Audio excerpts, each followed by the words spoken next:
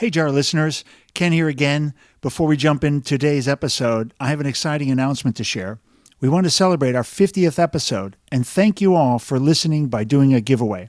Everyone who enters will be getting 150 of our top questions, and 3 people who enter will also receive a prize. We're giving away an interview to Beyond the Jar from anywhere in the world, a $100 Amazon gift card, and a sweatshirt to 3 of you. The contest will be open until October 12th, 2022.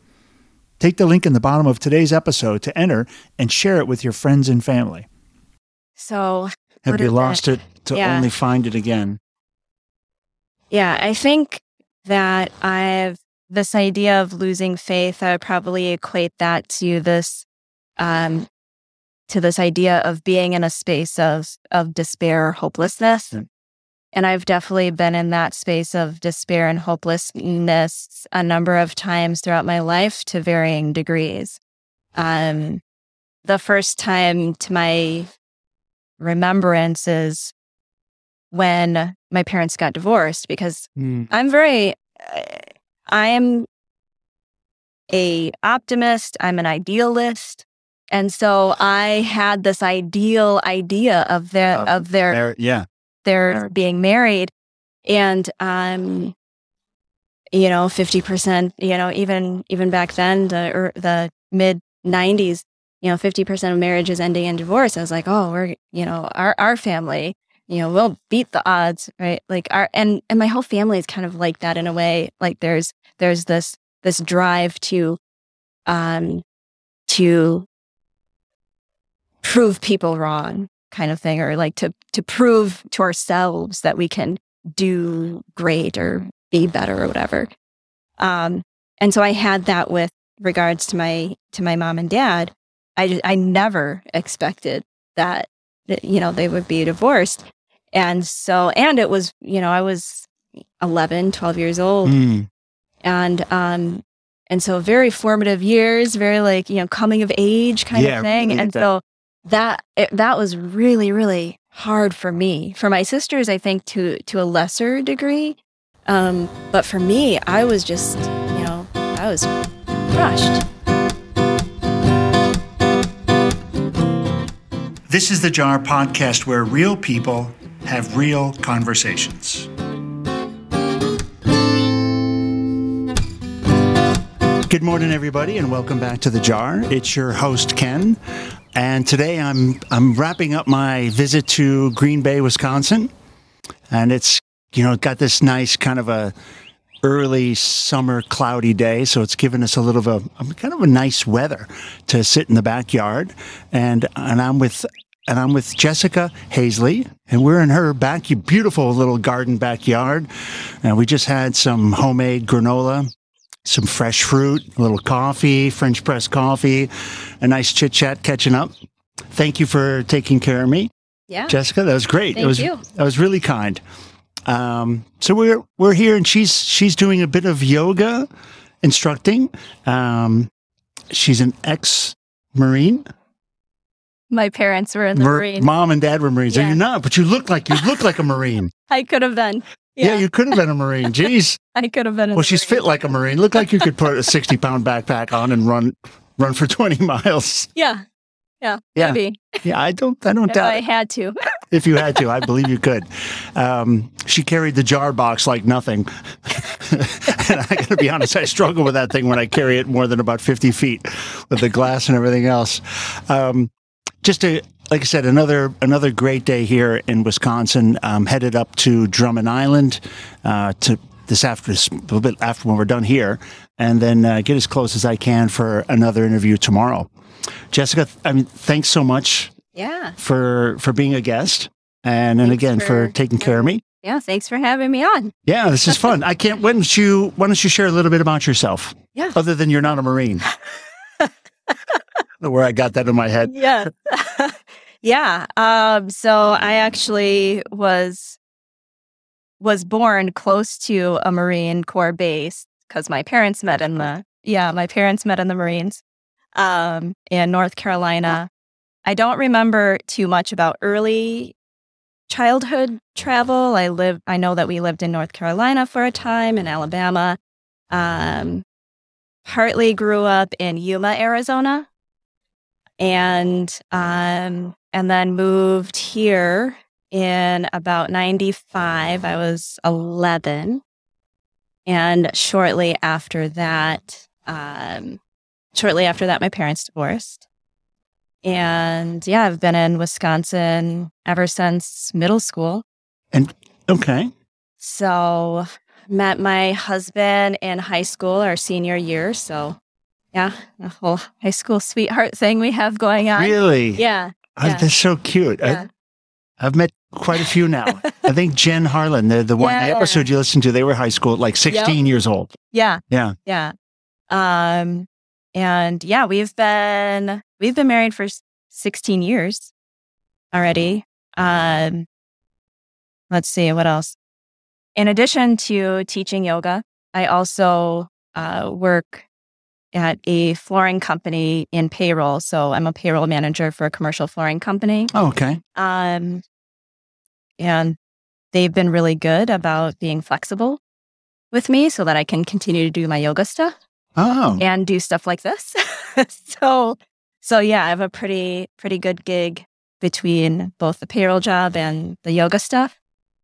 And then, yeah, I love gardening. Let's see, what else? About me. I have 2 younger sisters.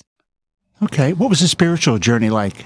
Yeah. So growing up, we didn't really go to church. Okay.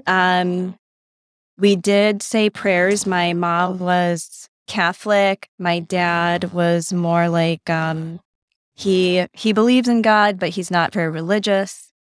So we would say our like evening prayers, right? We were always, told, okay, don't forget to say your prayers. Don't forget to say your prayers. And the times that we did go to church, it's usually either was usually because we were being babysat by someone that went to church.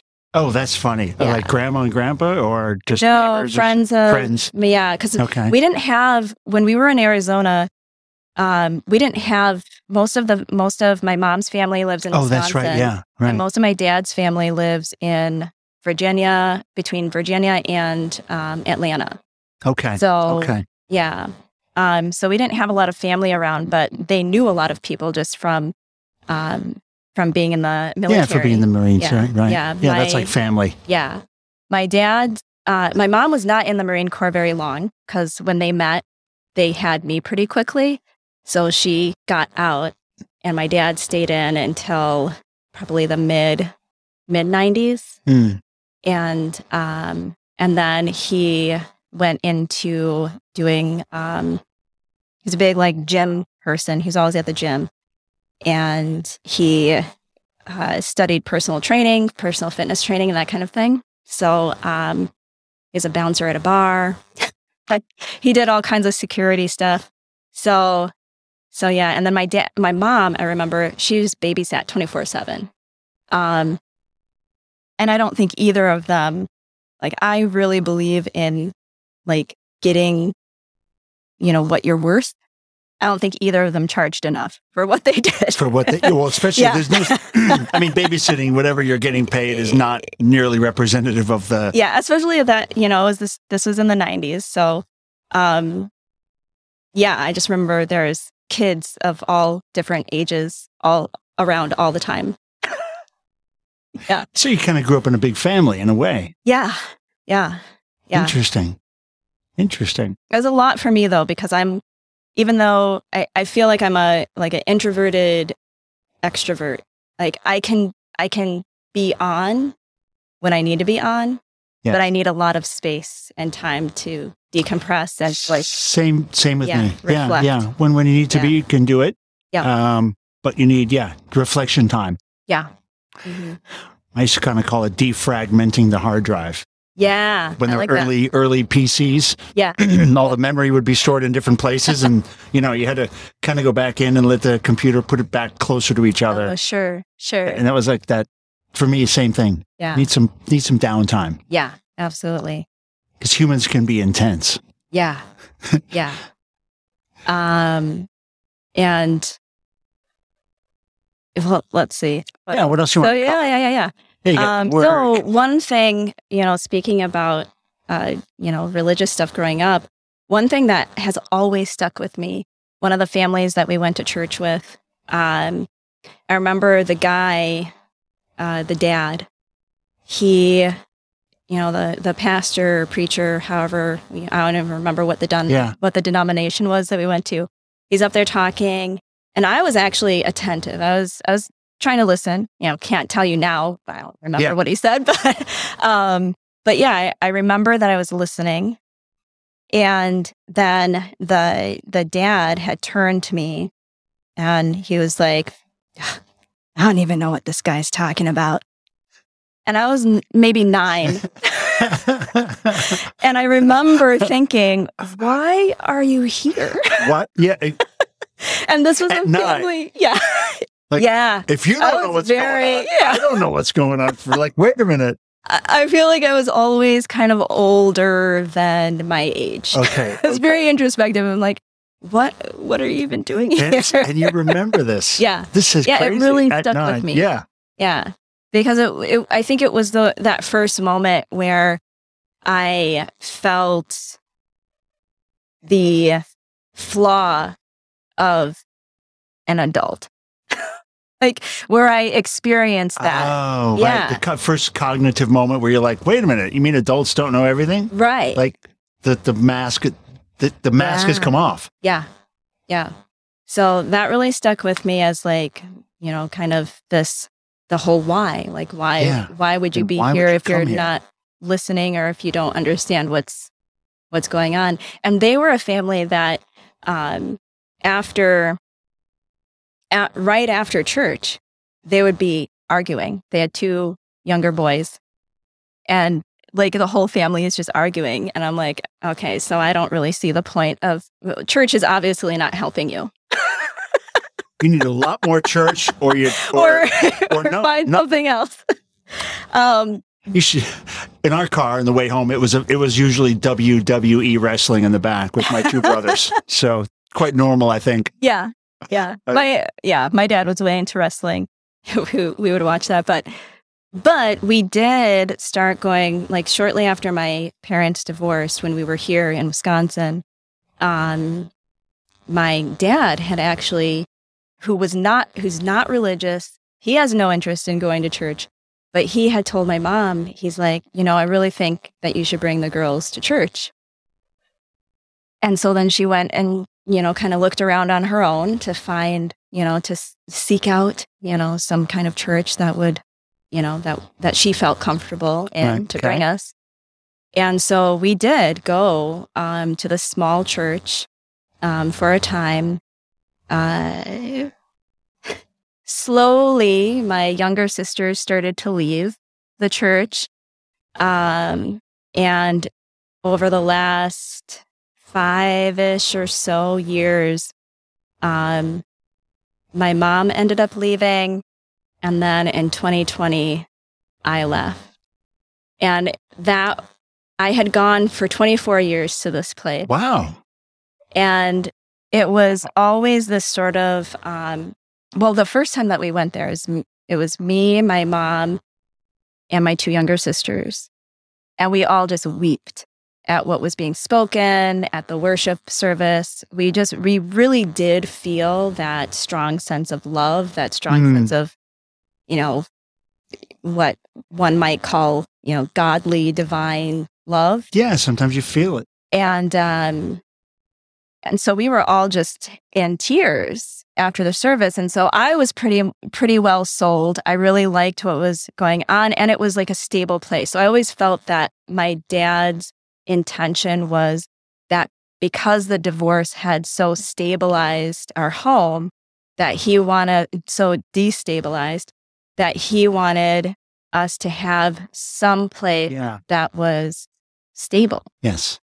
And so I loved it for a time, but when I started questioning things and started, kind of, I don't know, feeling a little bit more empowered to be real and I started to feel that as leadership changed, some things changed within the church, it started to feel more and more fake. And it was a lot of, oh, let's take pictures to post on Facebook to show how much of a family we are. But I never felt that. Yeah. I didn't feel that, I had a really hard time just in general growing up, fitting in places. And oftentimes even at that church. And I felt the last few years that I had been going, it was just me kind of like trying to figure out where I fit in and not being able to figure that out. Yeah. But you go for so long, right? Like I had been going for so long that I was like, well, I just got to keep trying. Like a routine, becomes a routine. Yeah. And you're changing, and maybe the church changed, or like you said, the leadership changed, message changes, community members. Yeah, it's not that stable forever. Yeah. But probably gave you what you needed at the time. At the time. Yeah. Yeah. Yeah, for sure. And my husband would go with me, but after a while, I'm just like, well, if you're not really getting anything out of this, like you don't have to come with me. I'll just go. And so then it was just me. And that's not fun. That's not the same. It was a little bit harder. And there were moments where, a couple of people here and there would try to, oh, sit with me or sit with us or that kind of thing. So there was some bit of trying to fit me in.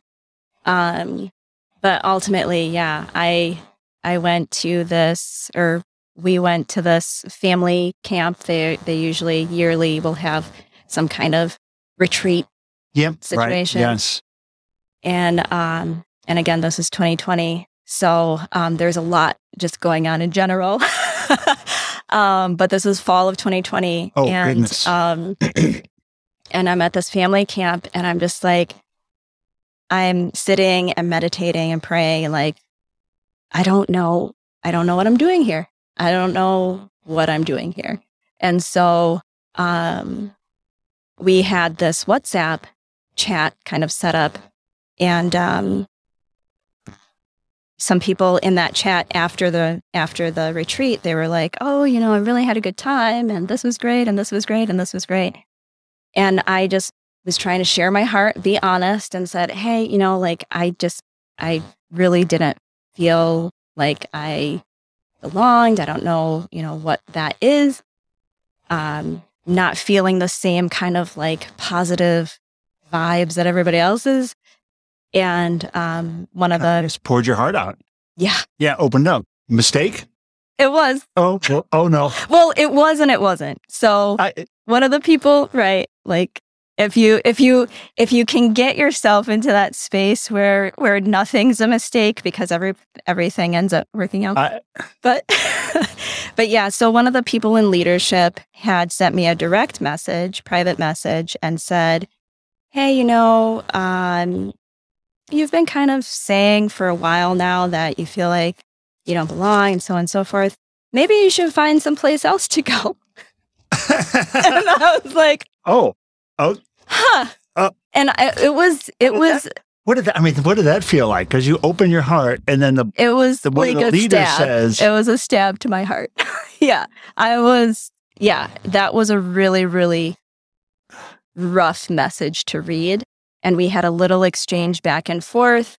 And eventually I was like, I left that WhatsApp group. Yeah, I'm out. I left the church. Yeah, I'm out. And I'm like, you know what? I think I'm just going to be part of the Church of Haessly. The Haessly Church. Yes. Well, this is a beautiful church back here. I can tell you, this is a lovely. Yeah. I mean, if this is your house of worship, your backyard. Yeah. You can find God here. Absolutely. Absolutely find God. Yeah. And I think that was the thing. It was like, I think God is so much bigger than, Christianity. It's so much bigger than any religion that's out there. And I felt I think I felt very stifled there. And I feel so much more free to really be me in this space. And yeah, so. What a spiritual journey. You're back to square one, back to you. Yeah. Back to you. And that feels pretty good. Yeah. I think for everybody, it's a journey. And you never know where it's going to end up. Yeah, I think, you'll could be back in a church, next year. Who knows? You could be, you could have friends coming over here for your church soon. On the spiritual side, we don't know. Yeah. I think a lot of big stuff happens in life, and that can make you, kind of question where you're at as well. And so it seems like you came to a place where you need to find your next place, and you're probably in, Right. Yeah. The big thing that really, I think happened 6 years before I even left the church, which was 2014. I was pregnant with twins, and they passed at 23 weeks. Oh man. And so I had at 23. Yeah. So I had, when I became pregnant and when we learned that it was twins, I went and maybe prematurely went and bought different stuff. So I looked on, I joined this Facebook Moms of Twins group, and right? Of course you should. That's exciting. I went and bought somebody has a pair of bouncers for sale. Somebody has this. So I went and got all this stuff, and I was ready. I was like, okay, I know that this is going to be hard. I'm never going to sleep. I was ready for it.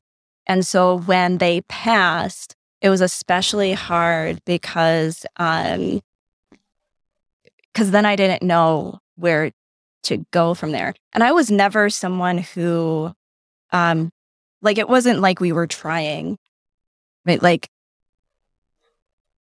This was, it wasn't planned. But I was open to that journey. Yeah, you were all in. Children. Like you were all in. Yeah. And so then I had to figure out, okay, now what do I do? Well, what happened and why? This was going to be my life. Yeah, right. And now it was my whole life was gone for a second. And about 6 months later, and of course I'm I'm in the church, I'm speaking all the stuff that people say, okay, well, they were, I think even in their obit, it said something about, they were returned to their Father in heaven or something like that. And I really tried to stay in that role of, okay, well, they never really belonged to me. And as a way to sort of push away some of the sadness and grief and stuff. Yeah. But at one point when I was, because people always ask if you have kids, especially if you're a woman. People always ask if you have kids. And so then I was finding myself either, okay, do I trust this person with this information, or do I want to just say no? Yeah, which is hard because it's a very complicated question when you actually have experienced being pregnant. Being a mom, yeah, you know what it's like. And, I did have to deliver them. They did have to induce labor. I delivered them probably about 20 minutes apart. And so we actually got to hold their bodies. And they were people. They were, oh, 20 they weeks, had, it's a real person. Yeah. They had fingernails, hair, all that. Yeah. So, it's a real person. So yeah, at one point I remember someone kind of asking, how I was doing, and that kind of question, because it was actually at my dad's wedding. He got married to this gal, and like I said, six or 7 months after their passing, and I was talking to this person, and I'm like, oh, well, I just, I really believe that they're, in a better place, or they're they never really belonged to me, and blah, blah, blah, whatever. And then I was every word that I was saying felt like dust in my mouth. I'm I don't think I really fully believe what I'm saying. And I had to step away from the conversation, and I just stepped into the bathroom because, it's my dad's big day, his wife's big day, like, not wanting to mess any of that up. So I stepped into the bathroom, just like took a few breaths. I'm like, okay. And I think that kind of, leading up to 2020, like all of that kind of grief and mourning and figuring out where I belonged. And in that time, I did try to, I started to, I'm like, okay, what am I doing here? What can I do to get myself in a better headspace? And so, about 6 months after they were passing, I looked into, okay, I think I got this like 1,001 positive things or something like that, some book. And then I heard a radio advertisement for this chorus, Sweet Adeline's chorus. I was like, I like singing.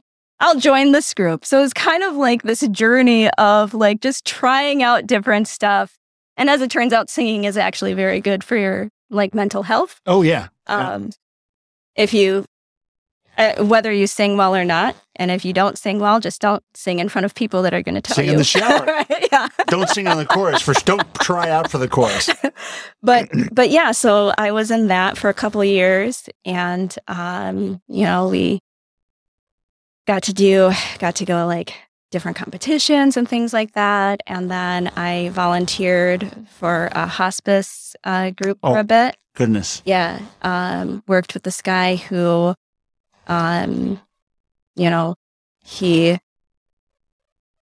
he actually lived much longer. Because I worked with him, because hospice is if you have a prognosis of 6 months. Yeah, or less. And and he lived for a little bit over a year. And I was, kind of with him on that journey for a year. And wow. He didn't have much family. So, I would go in just about every week or so and, just kind of chat with him. I think he was a little cognitively slow just from the way that he spoke. But yeah, so I did that for a year, a little bit more than a year. And then I had always been told when I would read something or recite something, oh, you have such a great voice. You have such a great voice. And so I was like, okay, what can I do with my voice? Which is part of the reason why I did the hospice thing. Because one of the things is like, you can read to people. Oh, okay. And then I was like, okay, what else can I do with my voice? And then that's when I was like, maybe I could teach yoga. So I took I had done some yoga, like video stuff. So I was familiar-ish with the practice as like a physical fitness practice. So you really jumped into that fully just recently. Yeah, just in the last, I've been teaching for 6 years now. Yeah. Yeah, so I went to my first yoga class in 2015, a year after the babies passed. And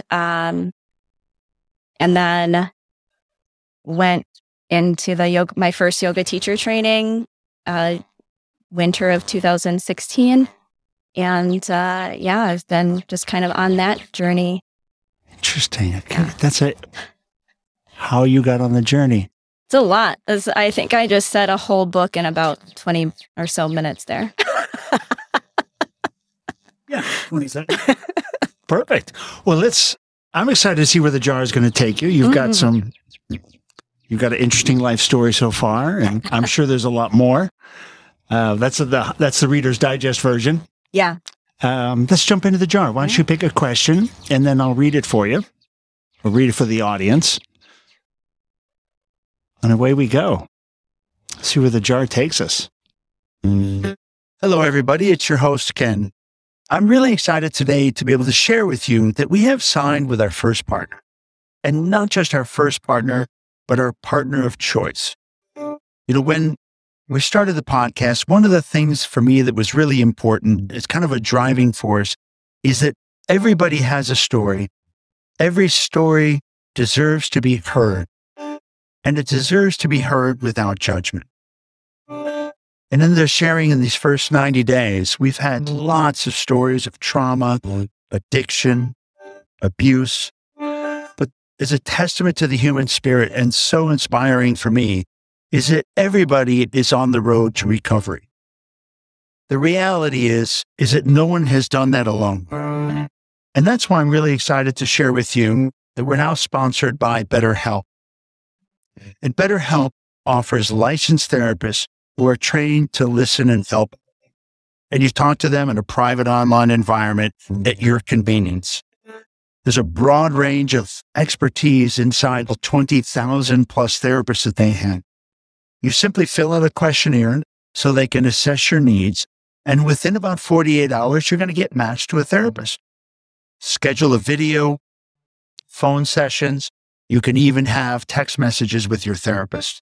So really, you can interact with the therapist in the way that you're most comfortable at the times that are most comfortable for you. And I really love that kind of privacy and the convenience. And there's more than 2 million people who have taken advantage of this and helped out their mental health with an experienced BetterHelp therapist. We spend a lot of time and a lot of money investing in our bodies, our hair, our teeth, our eyes, but we really do neglect our brain, our mental health. And I think it's great to have this opportunity, even if you're not in a depressed state or an anxious state. I think there is some value to talking to a professional who can help keep you in that space.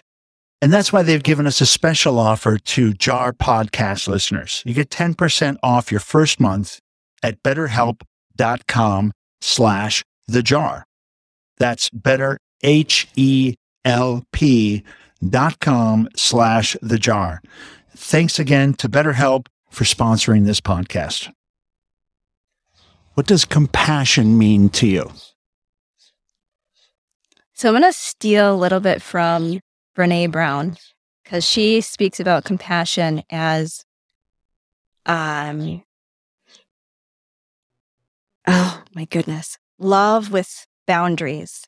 Or something like that, where there's, right, you hold space for love for people, but you still have boundaries that allow you to maintain that compassion. So she brings up the example of, a having a party, and there's someone who you want to invite, but that, and this was her experience, that if they drink, it's not going to be good. And so she said, she put up this boundary for this person. Hey, you're welcome to come to this party, but I just ask that you not drink. And of course, that person did not receive that well. But she still maintained her compassion toward that person rather than allowing them to come over and just completely disrupt her life and then resent that person. And still ends up ugly. Yeah. Right? It still ends up uncomfortable. Exactly. Right. She was able to hold compassion because she had set up this boundary. Yeah. So I think compassion means loving people with boundaries. Yeah. And that allows you to maintain, I like that, allows you to maintain that love. Yeah. Because otherwise it would be broken. Yeah. And have a respect for other people's boundaries too.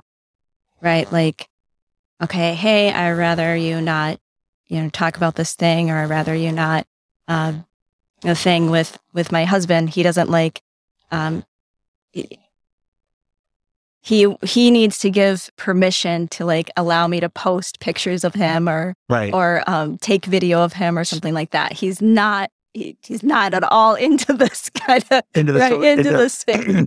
The space of so he's got his being on patch, camera. But he's got his boundaries. Yeah. You can do so those and for everything. me to like show love and for him to keep compassion for for what you want to do. Yeah. I have to, respect that Yeah. about him, because it would be very easy. Just take a picture, throw it on social media. You look so cute, but he doesn't want it. So yeah, me in my pajamas is not cute. Right. Yeah. We're not, God. Yeah. You and I have a different definition. I can see that. He can't even, and he's wore, when we first met, he like wears full on pajamas, like pants, t-shirt kind of thing. Like it's not like he's sleeping naked. And he would not come, like if I would come over in the morning or something, when this was back when we were in high school, I would come over to his parents' house. He would not come downstairs in his pajamas. He's like, I have to get dressed. He's very funny. Oh, I love it. But yeah, let's get through all 400. Yeah, let's get. But we're going to need lunch at least. You'll have to feed me lunch too. We're going for 400. We can do that.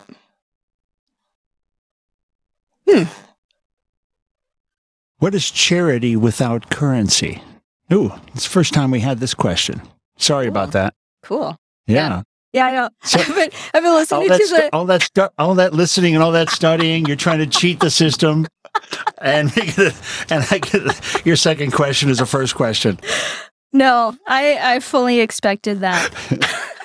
Like, watch, I'm going to be all prepared for all these questions that I've heard, and I'm going to get all the questions that I haven't. Charity without currency. That's actually a really tough one for me, because I feel like, especially in the place that we're at now, it's really easy to just throw money at nonprofit organizations. I mean, look at Ukraine, right? Where the whole world has spent probably like, $100 billion over there. Yeah. And it's charity. But even just for me individually, like, mostly because I'm never sure what's really important to me in terms of nonprofit organizations. Where to give and why. Yeah. And so I'm just like, giving money is the easiest thing for me to do. However, charity without currency, I think, is holding space, right? Listening to people. I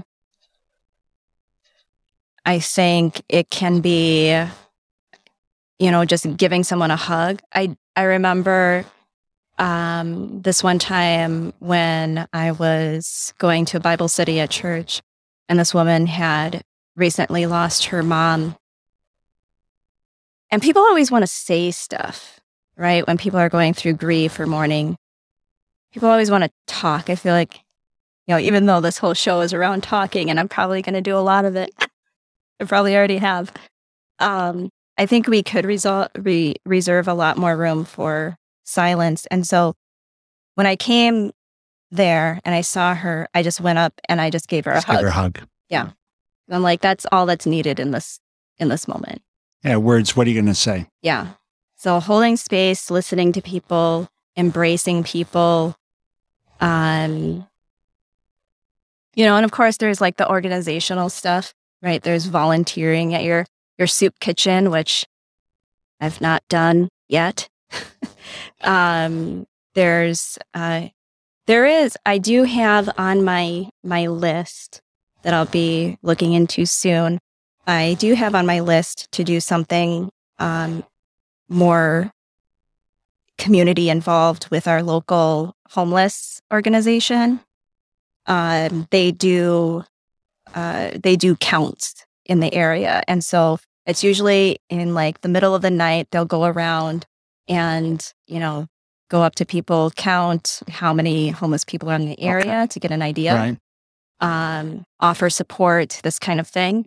And so that is something that I'm looking to, that I really want to get involved in.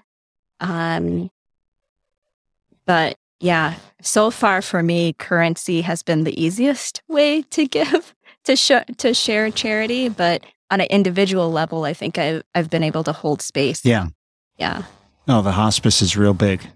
Yeah. I mean, holy cow, that's angel's work. Yeah. Can't imagine. All right. Let's try another one. Yeah, it's kind of weird. Usually I lay the jar down, but we're kind of in Yeah. and I could lay it down, but it's... No, this is working. Yeah, this is working. Yeah, it's giving you, makes you kind of... It's a tall jar we got today, jar number 1. It's got a few lenses, and it's really actually gigantic. It's tall jar for a short person. Yeah, your whole arm is going in there. It's, who loves you? So many people.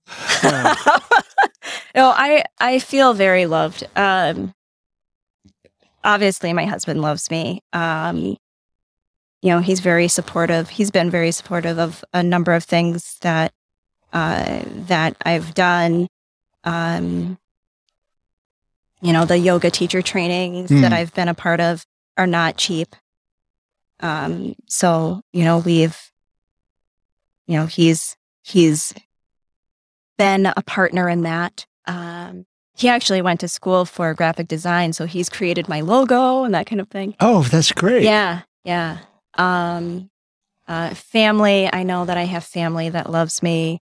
My mom, my dad, everybody shows their love in different ways. And I try to, I try my best to pay attention to that. Sometimes you get a little, if I stay too much in that space of thinking about people's errors and mistakes and things, then, you can really feel not loved. But I know that I am, right, by the things that they've done that have shown that. Yeah.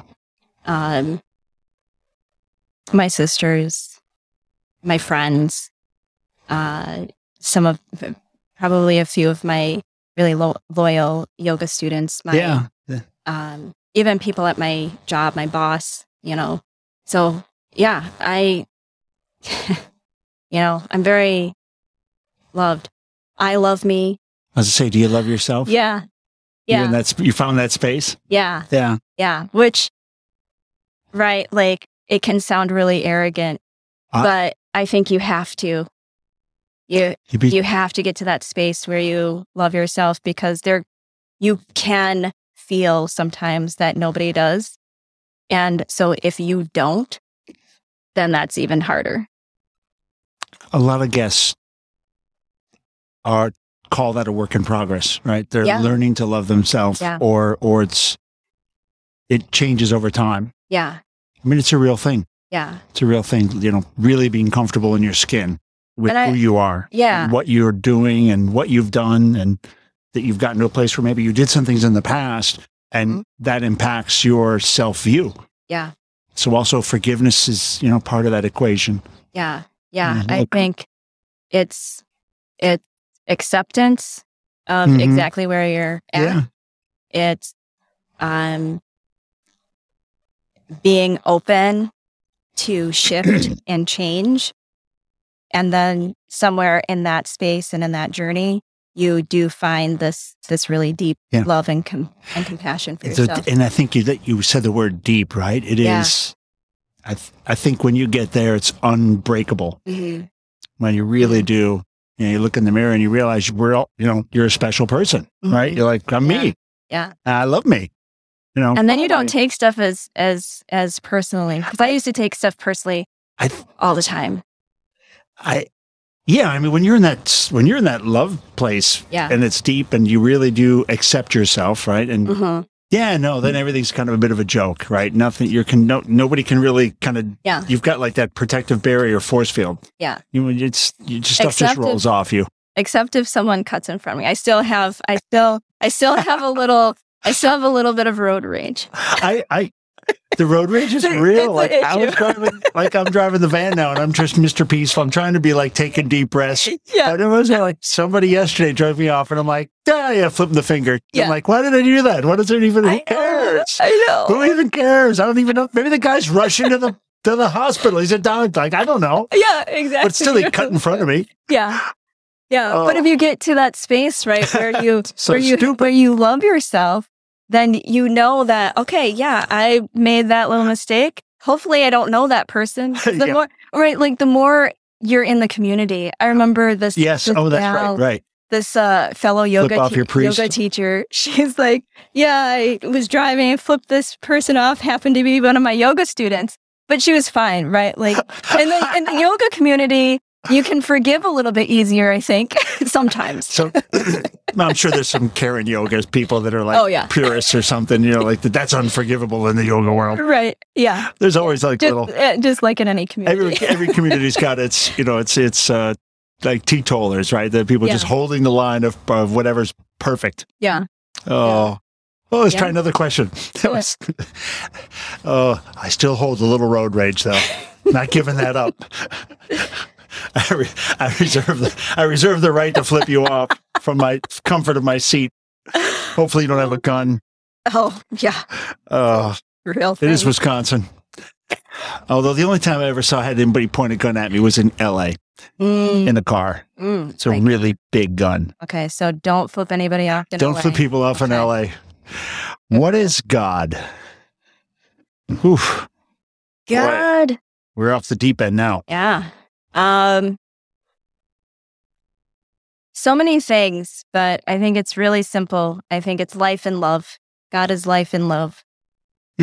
It's, I think if you're open, if you're open and willing to just kind of listen, I'm friends with a few people who really have high regard for nature, and nature is sort of their God. Yeah. And I mean, even just with that breeze, right? Yeah. Oh, it's kind of funny, right? Like the breath of the spirit is in the air. A little acknowledgement there, right? Yeah. Yeah. You got that? Just, she was saying that a big little breeze just kind of came through. Yep. Yeah. It's interesting. And I do hold,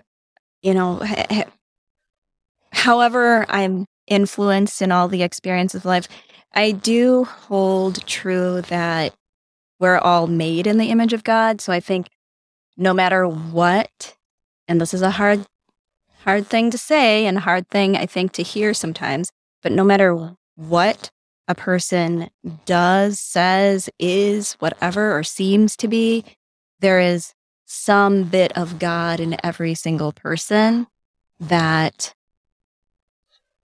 maybe never comes out. But we can, at least I do my best, not always great, but I do my best to look for that, or at least agree that that is there. God is somewhere in that being. Yeah. So, yeah. Yeah, it's there somewhere, right? In each person, and we got to find it. Show some grace sometimes. Absolutely. when it's not presenting itself in the person.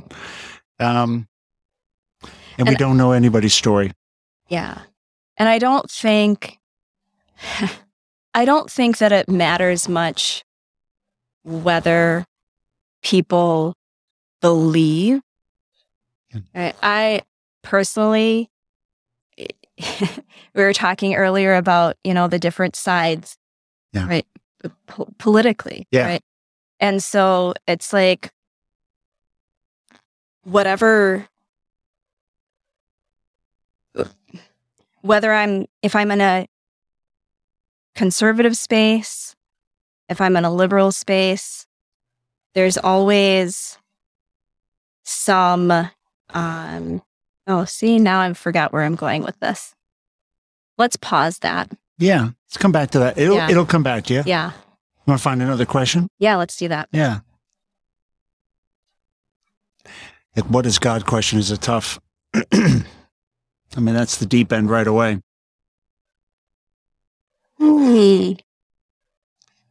What's something you did for someone you feel good about?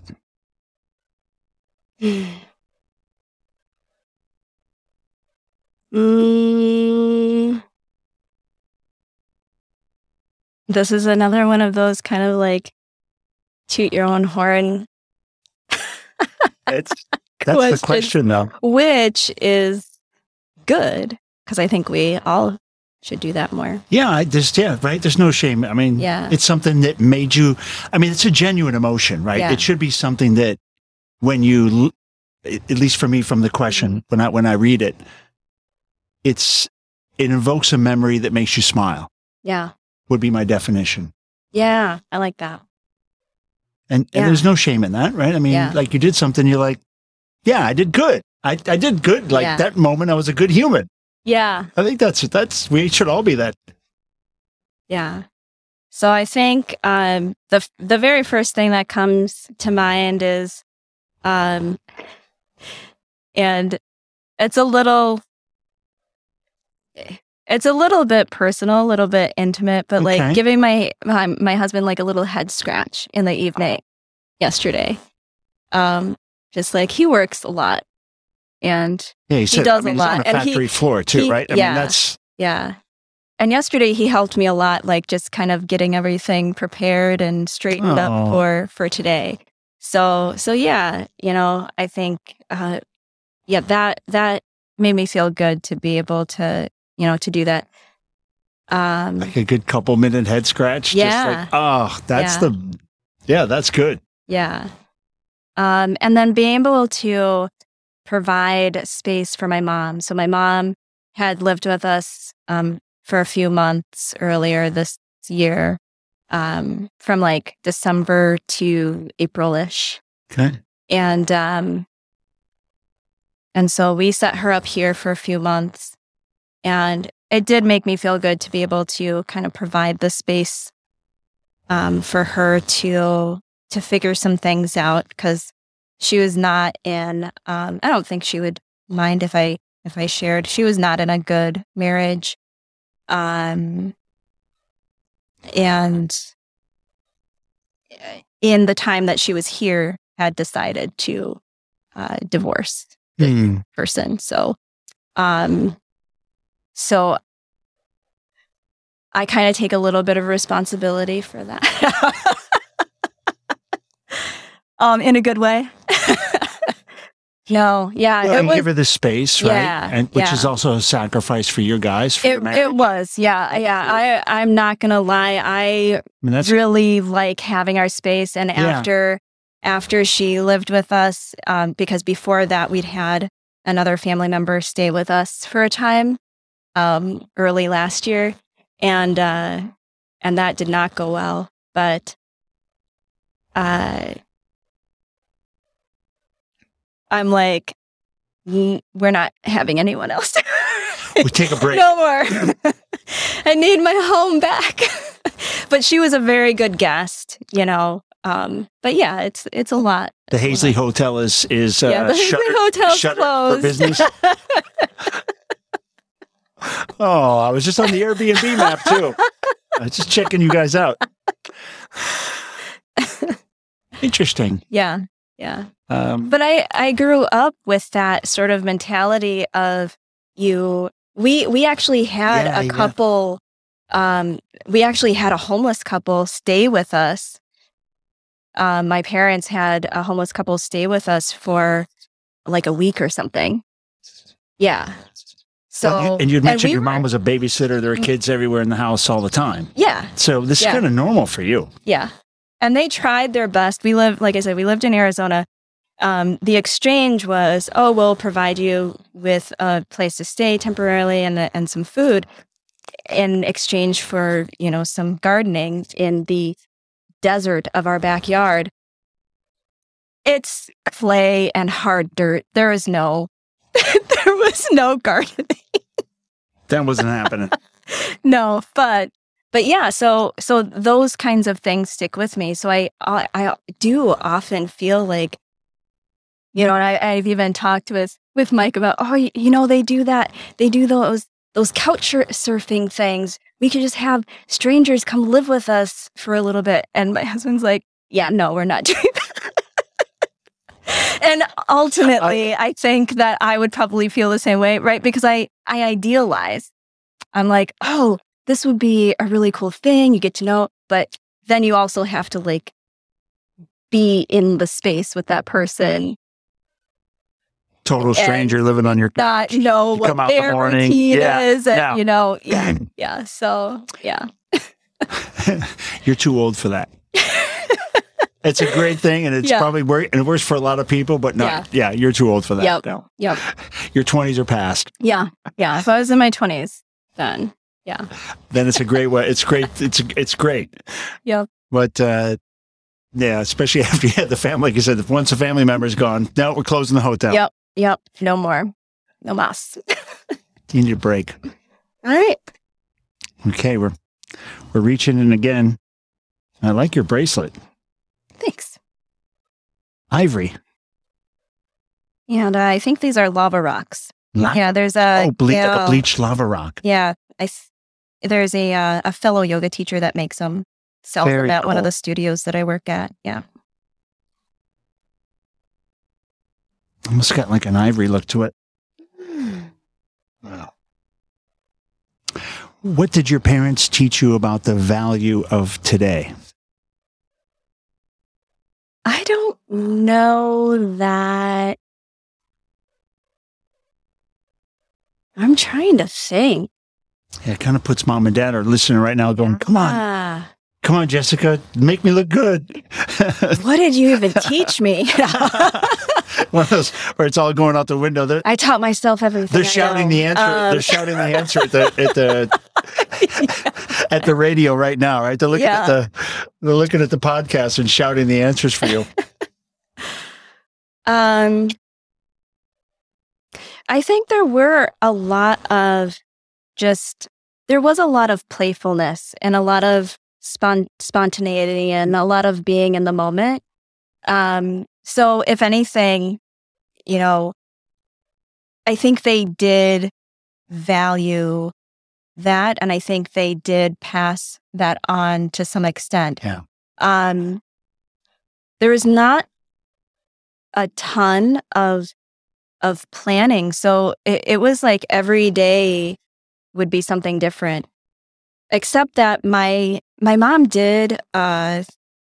We were homeschooled for a time. Oh, for a bit, yeah. So there was some planning in that, but as I recall, it was kind of just a lot of free space. Like, we're gonna do this now, and nothing. There was no that I remember. There wasn't a calendar of things that we had set up. Every day was something different and new, and you just didn't know necessarily what. And my dad was in the Marine Corps during Saudi Arabia, so during the Gulf War. During Gulf War, yeah. So he, and I don't remember this because I was a bit young. He had, when they were getting ready to go to Saudi Arabia, it was like 3 or 4 times that we got up early in the morning. We drove. We have video footage of this because my dad had gotten this huge video camera, right? Like, hold on your shoulder. It's like 50 pounds. I love it. He would take video of everything. And so every single time, get with the video camera. He was driving. My mom had the video camera. And so we're driving, and then it's like, nope, we're not going today. Nope, so drive all the way back home. And then next week, same thing. You're going. Morning. Yeah. Okay, you're going. Nope, just kidding. Come back.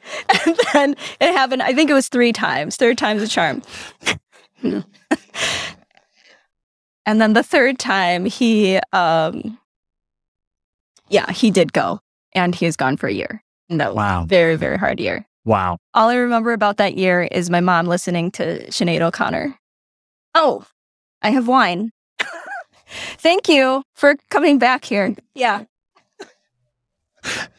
Wine Text is a website where you put your phone number in there, and then they basically just send you texts of here's the wine deal of the day. They're all half off. Yeah. And then all you do is you just put in the number of bottles that you want, right? Like they send you, hey, try this. And you just put in 2 or 4 or 6, whatever you want. And then you're like, okay, we're gonna send it. And it shows up. It shows up. Yeah, it can be very dangerous though. So it sounds very dangerous. I have to rein it in sometimes because I'm like, you get the deals every day and sometimes twice a day. I'll share remind me to share my wine story offline. Okay. I will. I've got a story. Okay. Well, value of today. Yeah. So I think we kind of covered that. Yeah. So I mean, that kind of thing, with my, even though it's the military and it's like there is a lot of things being planned out, it's still a lot of like, not quite knowing for sure what's going to happen next. So, yeah. But then, just a lot of just kind of each day, a lot of being outside. I mean, we're in Yuma, Arizona, so the southern part of Arizona is quite warm. It hailed once and I was in 2nd grade, stopped class to go outside and collect hail in cups because it was such a phenomenon. It's core memory. Yeah. Isn't that funny? Like the teachers, everybody outside. Well, and also protect your head. Like, what's happening? There's rocks falling from the sky. Right. Yeah. Oh. Well, let's find another question. All right. I always love watching you. Having to really get your arm in there. I love this. Where does hope begin? With knowledge, with actions, with prayer? With some internal locus of control. Right? Like having, being in some kind of, in some, even just tiny bit of empowered space. I think that's where hope. Oh yeah, you've got like a little candle, right? Like a little. Yeah. Yeah. Yeah. I absolutely think action is huge.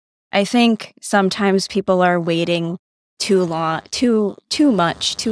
on signs. Well, I just need a sign from the universe. I just need to wait till that, right? Like, and sometimes you just have to do something, even if it sucks. Like, even if it's like totally not your vein. You just have to like go for it. So I do think that action is huge. And I also think that knowledge is power. But I think more often than not, we probably gain an exponential amount of knowledge just by doing things. Oh, yeah. Because you can learn, you can sit and read books and learn all day. And I love that. I love learning, particularly I love learning about the brain, the body, and that connection. Yes. I love learning about the breath. I love learning about how we operate. I think that's very empowering. And I think that gives a lot of hope. And I think a lot of people would say, because I've been in a lot of like more Christian communities, I think a lot of Christians would say, well, God gives hope. But I find it more hopeful and more empowering to me to not just say, why does my brain operate this way? Because of God. Like, I want to know, well, what are the chemicals that are happening? What's actually physically happening inside, right? Yeah. So forget the designer. Yeah. What's the process? Yeah. Okay. Yeah. I think that has given me a lot of hope for being able to change. Because otherwise, I've found myself many times crying in the car, asking God, what the fuck is wrong with me? Like, why can't I, why am I keep making this mistake? Or why do I keep doing this? But when I start to learn about how my brain works and the chemicals involved in habits and actions and,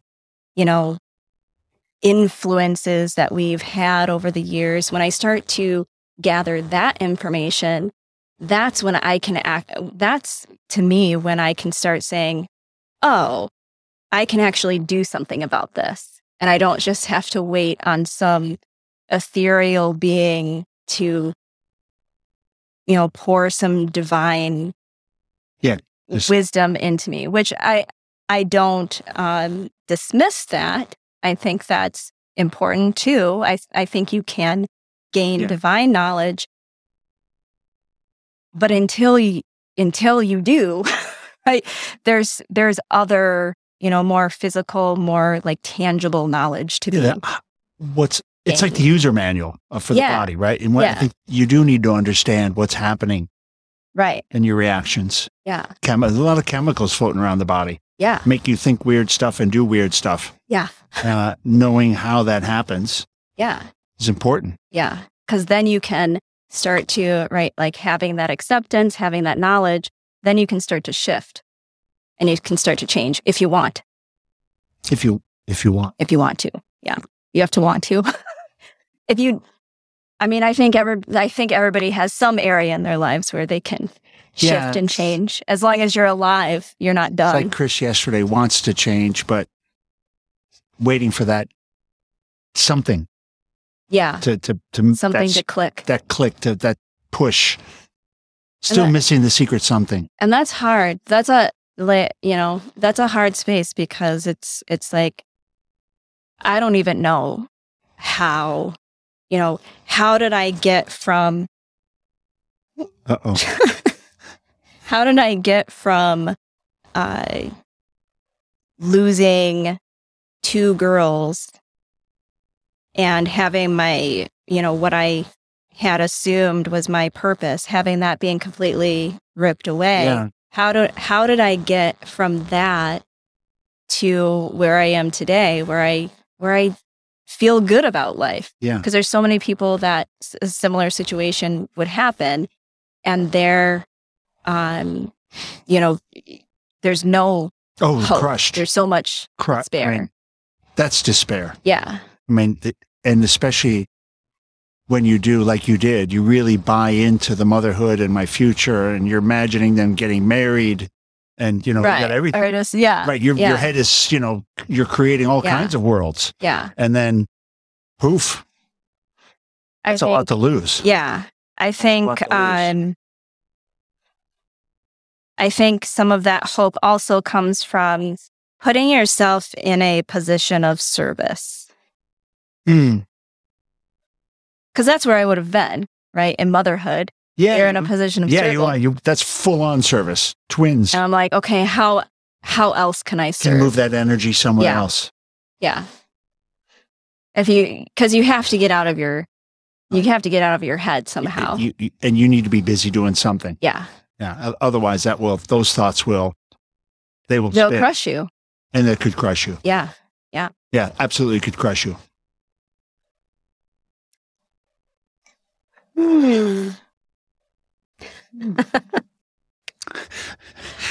Well, this is a funny question. Yeah. Because you kind of covered this. Yeah. I don't know if this is like a natural thing or just because there's questions like this or the topics are like this, but this is a little weird. Have you ever lost faith only to find it again? Yeah. But have you found it again? You haven't found it again. Or have you found a different faith? Is it the definitions changed? I think probably definitions changed. Because I really steer away from religious speak. Like, yeah, so faith can be a lot of different things, right? That's one thing here is that, faith can be, it can be many things. Yeah. So have you lost it to only find it again? Yeah, I think that this idea of losing faith, I would probably equate that to this idea of being in a space of despair or hopelessness. And I've definitely been in that space of despair and hopelessness a number of times throughout my life to varying degrees. The first time to my remembrance is when my parents got divorced, because I am a optimist, I'm an idealist. And so I had this ideal idea of their being married. And,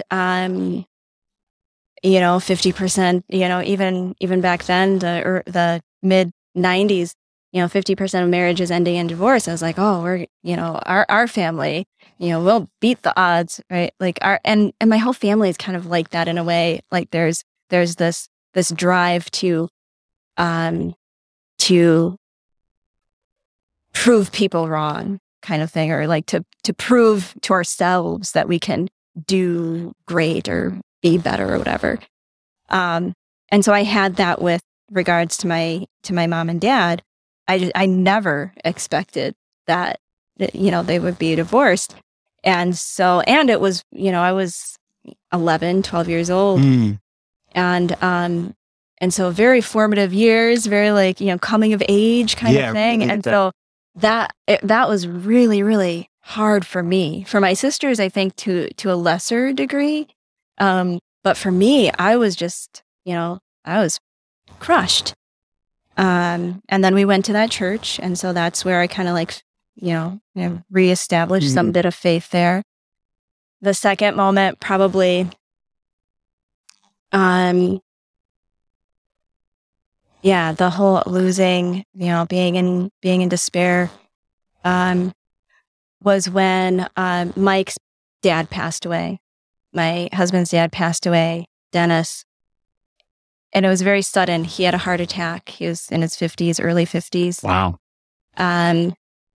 And I had to call Mike home from work. He was working third shift at the time. His mom had given me a call saying, "Oh, they had to take Denny to the hospital," and then she called back not 10 minutes later. And I was trying to get into like a new routine at that time. I was in college. I was just out of college, and I was like, okay, I'm gonna get in this new routine. I'm gonna watch. There's some show on one of the streaming services about a book club. And I was like, I'm going to get into the show, and then I'm going to read, and then I'm going to write. And I had this whole thing. This was the first night that I was going to do this. And then I get this call, and I'm like, I don't tend to worry about things until I absolutely have to. So when she told me, oh, they had to rush him to the hospital, I was like, okay, yeah, he'll be fine. Good. He's at the hospital. And then, he's going to be okay. 15 minutes later, she's like, yeah, he passed. And I was like, fuck. So yeah, I had to call Mike home from work. I didn't tell him over the phone because I was like, have him driving and be thinking about that. Yeah, no. And so when he got home, I was like, yeah, we got to go to the hospital. And then as we're walking out the door, I had to tell him, because I was like, okay, I can't have us get to the hospital and then he finds out. Right, I have to prepare. There was no. There's no manual for that, right? There's there really isn't. Pull the instruct. Step 2. Yeah. No, you just make this shit up on the as you're going. So I turned to him as we're walking out the door. I'm like, "Hey, your dad passed away," and he just like pale face, completely crushed, and that was one of the hardest things that I had to do. And. Yeah, for a time, I'm like, you ask the question, why? Like, what? Yeah. Like, why? How? What? Yeah. Like, what just happened? And then, of course, the third time being the babies, because I was just like completely lost. I was like, okay, I don't know what's going on. Yeah, that would send your compass spinning. Yeah. So, but somehow, call it faith, hope, whatever, whatever it is. I mean, you look somehow, you look you dig yourself out of these moments, or you hope to, right? Like we hope that you're able to dig yourself out of these moments and, through learning, experience, through just sheer force of will, you're like, okay, well, I'm here. I may as well do something good with the time that I have. Yeah. My mom was like a survivor, right? She buried everybody. So you look at, as you get older and you just look at these people, she buried every friend. She buried a child. She buried her husband, she buried a brother, all and outlived all of her friends. She's like the last man standing. Yeah. You just see it, like the strength of the human spirit is crazy. Yeah. Right. What happens to people, it just doesn't knock you down. Well, somehow people, they get back up. The human spirit's crazy. It is. It is. And I think, it's like, as joking with somebody the other day, I'm like, yeah, it's like life doesn't get easier. You just learn how to deal with it better, or at least hopefully you learn how to deal with it. Because I'm like, it suddenly had this epiphany. What was it? My cousin actually recently passed away. She had cancer, esophageal cancer. She recently passed, left an 11-year-old son behind. And at her funeral, that's her son gave the most eloquent, brief, eloquent speech saying, if you're ever worried or if you're ever sad, just know that my mom's spirit is with you. Like 11 years old, and everybody's in tears. And so that level of strength, even in him, and she had, been preparing him for this possibility, but it was still pretty sudden and everything happened very quickly. But yeah, I had this epiphany shortly after my cousin passed. I'm like, it's like the older I get, the more people just keep dying. and you somehow have to get to a place where, and it's I think it's very difficult for us in the West in particular, because other places, they know how to lament. My friend, I have a friend, Haley, she always she talks about this idea of lamenting. Like, nobody knows how to lament. Nobody knows how to just like be sad and let that be okay. And so you have, like, I think we could do better to give ourselves more space to cry. Yeah. And to be sad. And because I'm terrible at like, I can give people a hug, but I feel like I'm not very good at comforting people when they're sad. Okay. And when I'm sad, I don't like being sad in front of people. And I think that's a lot. That's a lot of people. I think, I think if you're really sad, you don't want to be around people. Yeah. You want to be in your own space to try to work it out. Yeah. For me. Yeah. I think it is most people. Yeah. I hope I'm like most people. Do you? Yeah. I mean, if I'm sad like that, yeah. Yeah. Yeah. I kind of want to be by myself, right? Yeah. Like I said, try to work it out. Yeah. It's okay. And it's okay to be sad. Right. The lamenting, right? And I think that's a natural human emotion and process. Yeah. Processing stuff is probably when you're sad, right? You're trying to get through it. Mm-hmm. And then just being okay with the fact of death. It's okay. Yeah. I think it's okay to be sad. It's okay to cry. So those are human emotions, and learning how to go through that process. Mm-hmm. Mm-hmm. And pull your big girl pants back up, and get back out there in life. Yeah, yeah. I mean, eventually we have to move. We have to keep going. Right. Yeah. I think, my husband and I will have these dark humor moments because of his family history with heart stuff. We're like, we're almost too aware of the possibility of his passing, which sucks to think about, but we've talked about it so much that I'm very comfortable talking about it. So, which probably might sound and look weird to people. You're having those fun like jokes, like don't do that, or you know it'll kill you. Well, he's like, oh, when I pass, I want you to. He wants a.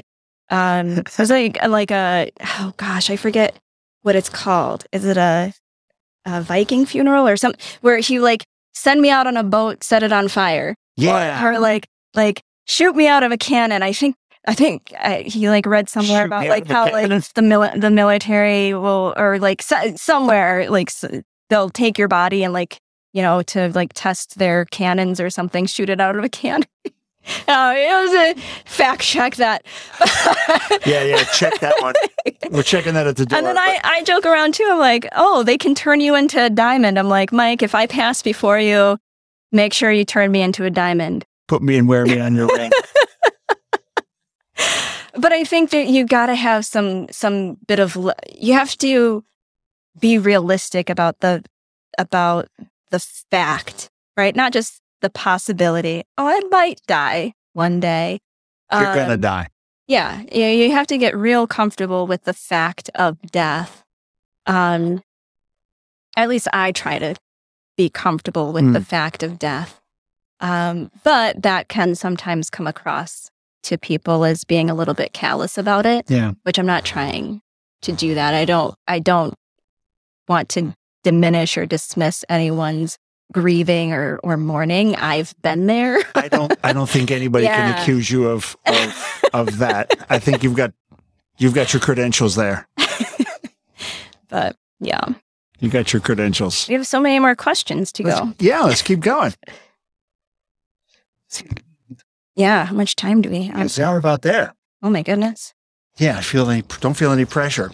Pick a good one. It might be your last.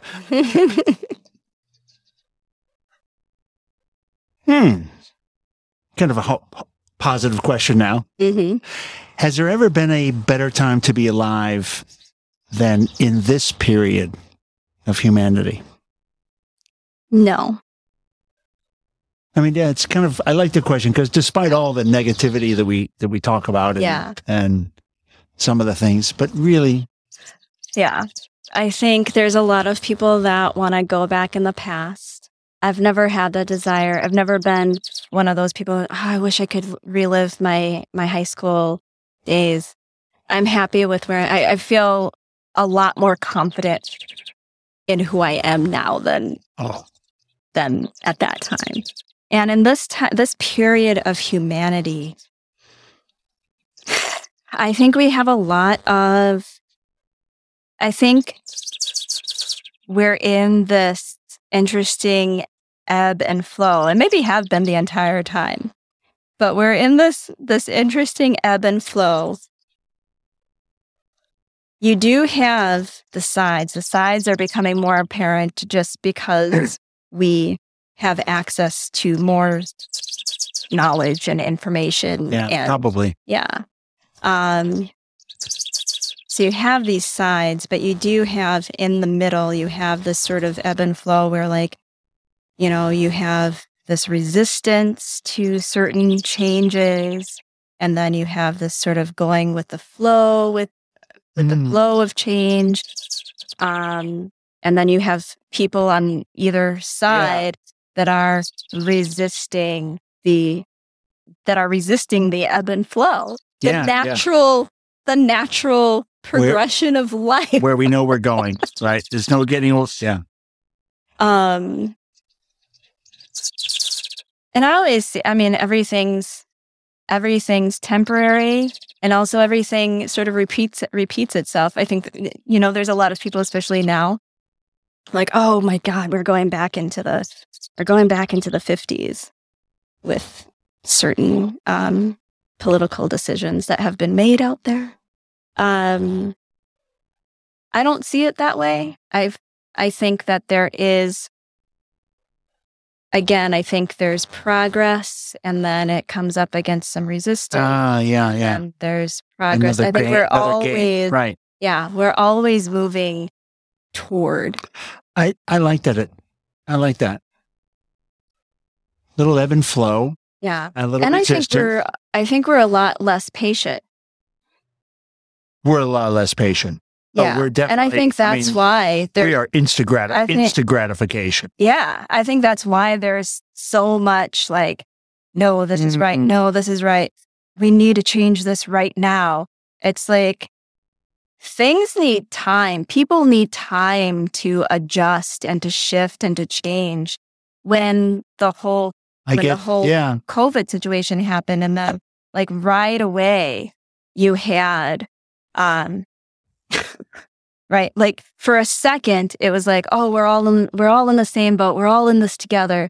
And then 1 second later, oh my God, you're doing that bad. Oh my God, you're not doing that bad. And it lasted. There was a moment. We were there in it together. Yeah. And then we weren't. Yeah. And it could have been such a and I think for some people it was like this really beautiful opportunity to figure out what is really important. But we have become so accustomed to like, well, we just have to, or we have become so accustomed to like, I can just Google something, comes up. Oh, send a message. Somebody sends a message right back. Oh, I can look, right? Everything is so instant that people expect people to be instant, right? Like, oh, you're not changing because this thing just happened. How can you not change? Aren't you listening to the science? And it's like, first, and people instantly often move on emotion more than they do on anything that's knowledge based or anything that's we're right, like fact based. I mean, we are absolutely emotional. Yeah, we're very emotional people, and so there's been on either sides of these coins, whatever it is, whether it's religious, political, whatever. There's been this lack of grace, of like allowing people time to change. There has been a lack of grace. It's a great way. Yeah, beautiful words. Yeah. Beautiful words. I hope we can find more as a race, human people, right? I hope we can find more grace. Yeah. With each other. Yeah. For each other, right? Yeah.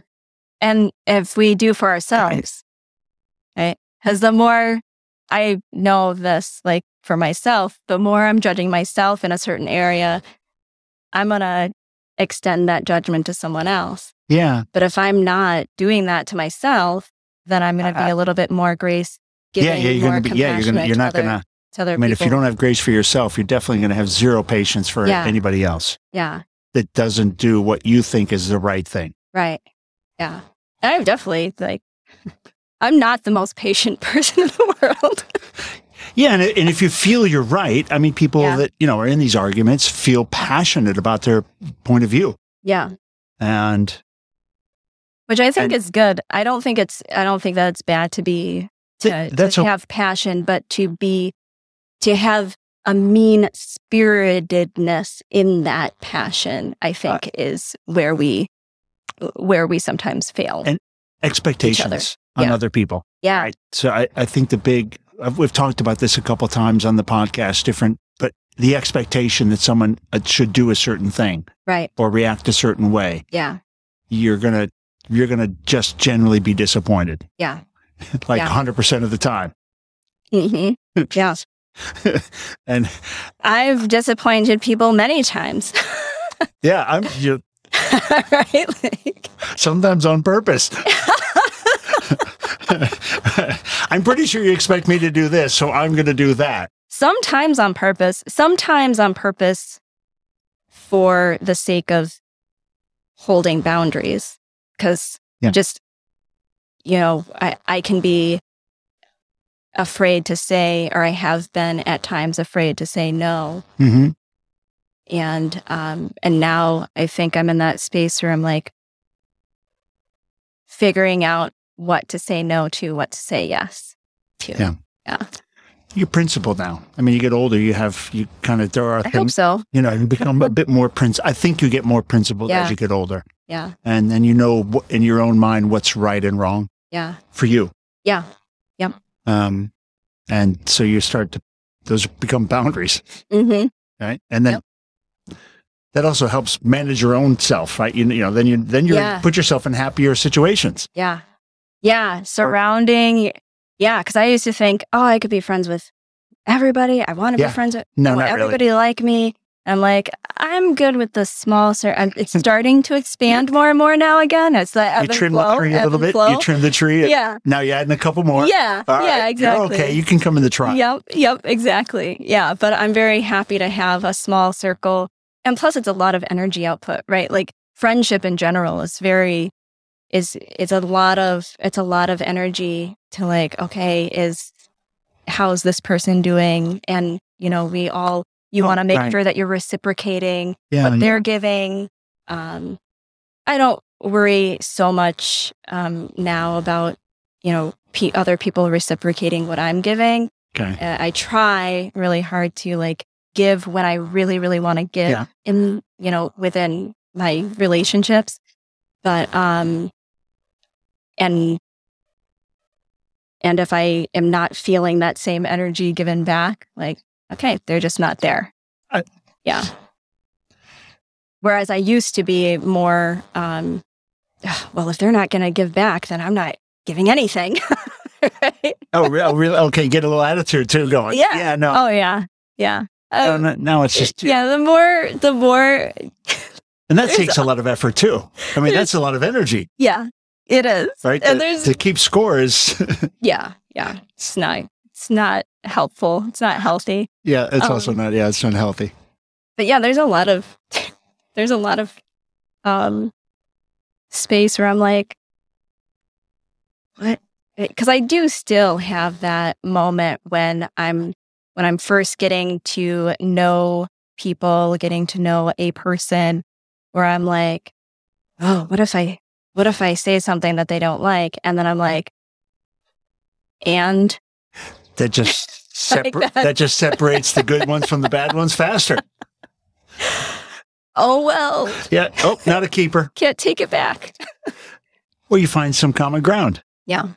Right? You say something that's a little spicy, and they're like, "Oh, that's." You have a connection all of a sudden. Yeah. Yeah. One more?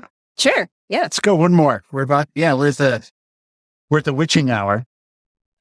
But we had a wine break. We had a lawnmower break. I don't know. You want to try another one? Yeah, maybe. There's no rule against that. Probably. We make up our own rules here. Better? Yeah, I think that works. Oh, this is good. We didn't get a forgiveness question yet. What's the real cost to you personally to not let go, to not forgive? The cost is a lot of both like mental, emotional, and physical pain. Wow. I think it's just, you just feel that pain because it's right. Letting go is this space of release, of levity, of weightlessness, and holding on to unforgiveness is this weighty place. I just imagine this like heaviness on someone's brain, body, emotional space.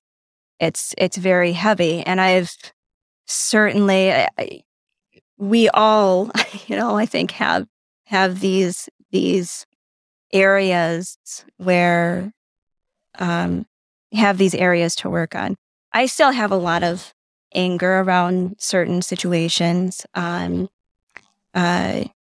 still have some anger here and there with regards to how things turned out with the church that I was a part of for 24 years. Dang, yeah, of course. I still have a lot of weightiness, a lot of anger around how certain people have treated me over the years. But if I come back to that space of remembering that I too have been a source of burden, of weight, of harm to other people, then it makes it a little bit easier for me to forgive other people that have been that to me. Okay. And that allows me to kind of, okay, I can let go. And so I don't know, I just keep coming back to the whole ebb and flow thing. Because it's a good the theme. ebb is where I'm resisting forgiving, which I do at times. Where I'm resisting that forgiving, where I'm resisting letting go of anger, where I'm, in that self-righteous place, really. Oh, it's like, How could they have done this to me? But the flow is that letting go space of, you know what? And it's different day to day. It's different, depending on what I have going. Have I eaten enough that day? I'm very, as a yoga teacher, you become very body aware. And so I'm like, okay, I think I'm extra angry about this because I didn't have enough to eat today. Or I think I'm feeling good because I did this morning. I did this. I connected here. So you get very comfortable with your kind of different ways of being. And so that forgiveness part, right? Like extending forgiveness, not necessarily going to the person being like, I forgive you, because that could be a little arrogant, honestly. Right? They may not think that they've done anything wrong. I promise you. For what? I promise you that phone call will end badly. What do you mean? But yeah, to just for yourself, just sort of release the weight of that anger. And it's a process. It's like each day, like I said, each day is different. Each, moment to moment. Yeah, memories come, right? Like something happens, like a memory sparks something sparks a memory, which then gives you the emotion. Yeah. And then if you come back to, okay, brain chemicals, what did I do today that is, kind of allowing this to be more intense than it needs to be. Than it needs to be. Yeah. Maybe you can feel the emotion, but how deep do you let it get? Yeah. Or sit? Or can you flow it out, right? Yeah. I like the ebb and flow is great. Just yesterday I said, there is a situation and an intense situation. And I was like, you know what? Fuck that person. That person, you know what? They could just fuck right off. They're dead to me. So dumb. And in the next few moments, as I calm down a bit, I'm like, okay, I understand where they're coming from. I get what, I just had, and I think the more you practice that, the more you practice, okay, yeah, be mad, right? Like it's okay to be mad. People sometimes get in this loop where they're like, they get, and I've been in that loop where I'm like, you get angry and then you're angry at yourself for being angry. And then it's just like a continual loop of this anger cycle. But if you can again, loving acceptance. Yeah, I'm really angry right now about this thing.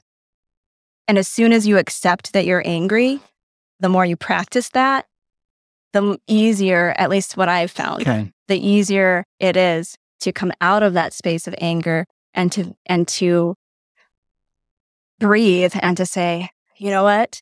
They're just in that space right now.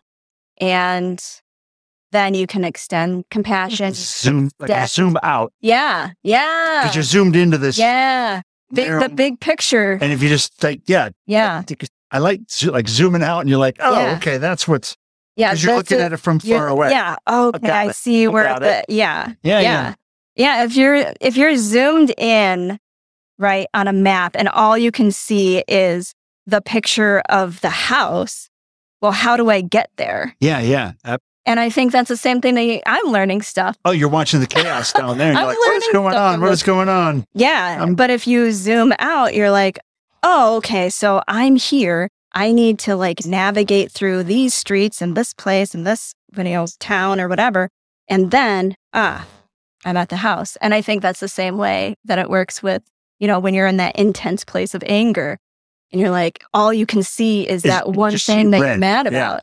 And then you zoom out and you're like, oh, okay, I see how they got from here to here. I see how I got from here to here.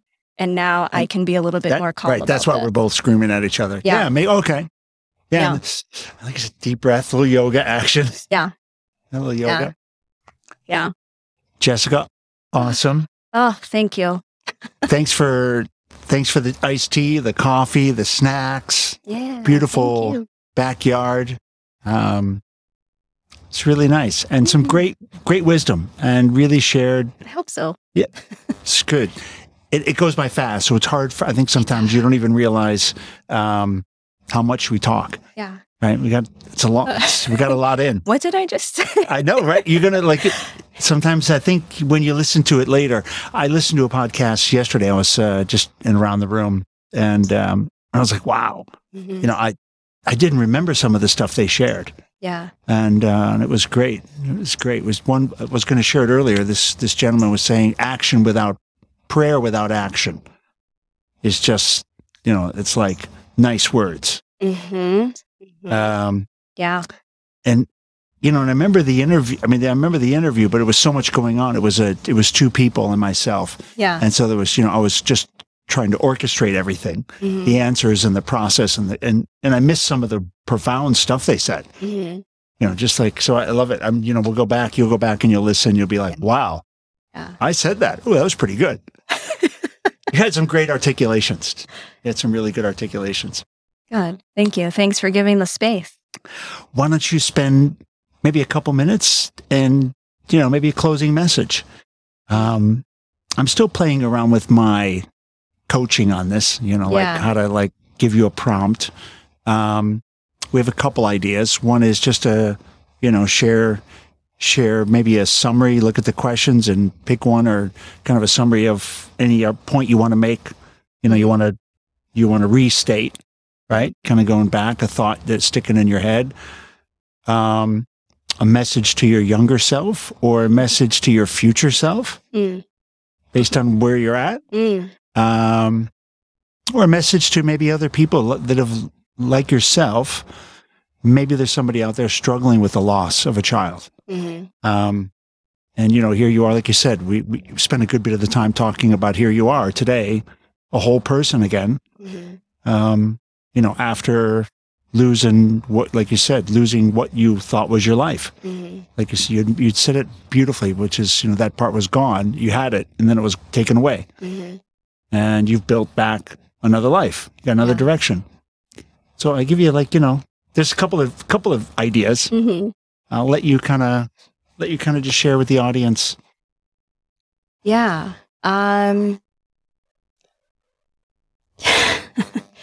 It's funny because I just did a live video last week where I shared on my personal Facebook page. I shared that I can't help people. I can't help people. I can't really teach anyone anything. I think, though, the best that I can do and the best that we can do for each other is something like this, holding space and giving giving one another an opportunity to speak, to be really heard, to listen, to know that we're probably not always going to have the right words to say. We all have such a vast diversity of experience and perspective that I feel so, there's some tools, right? Like there's tools that I know that have worked for me, and I can impart some of that, to people: walking, meditation, breathing. But ultimately it comes down to the individual deciding and figuring, really just going through the pain, the joy, the laughter, the sobbing. It really is the individual going through whatever they need to go through to come out the other side, however you come out. And wherever that is, whatever that is exactly where you need to be in that moment. Agree.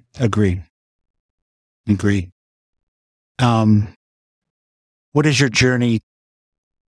What have you learned? I mean, maybe like a takeaway from your journey about yourself. I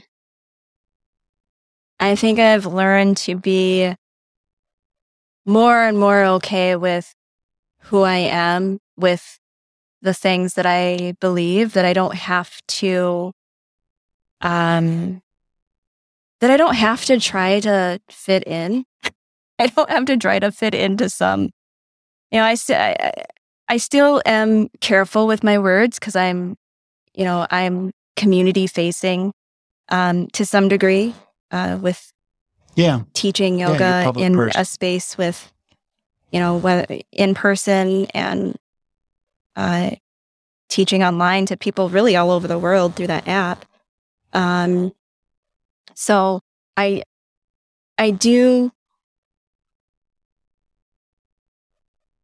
am very careful, and you'll notice, right, the pauses. I am very careful with my words and how I express and what I express. But I also feel very free in that bit of restriction for myself. I feel very free to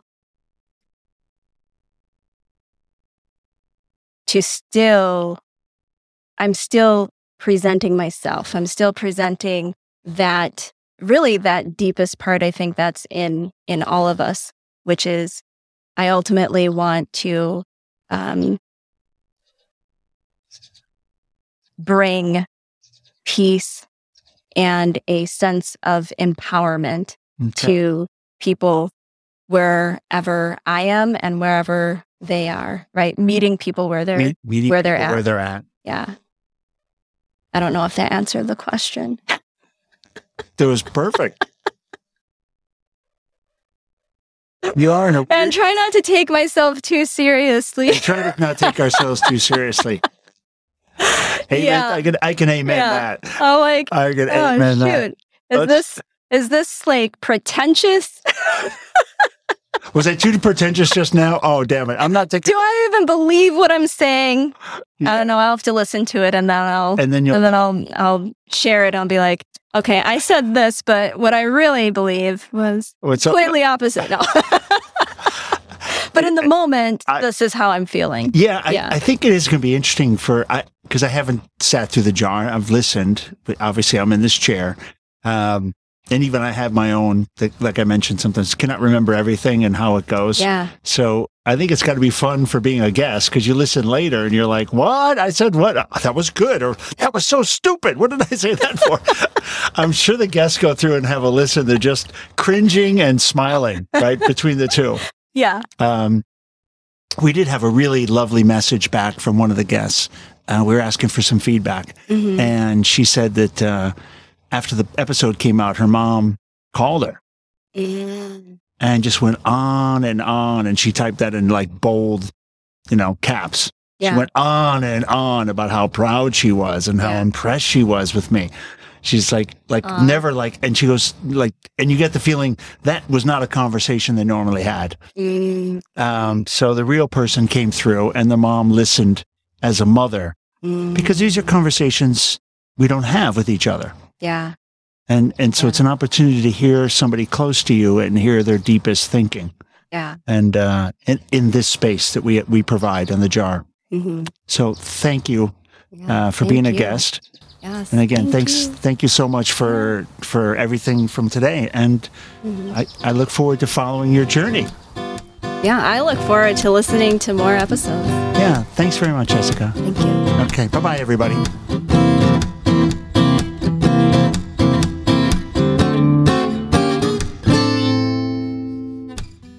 Thanks for listening to this episode of The Jar.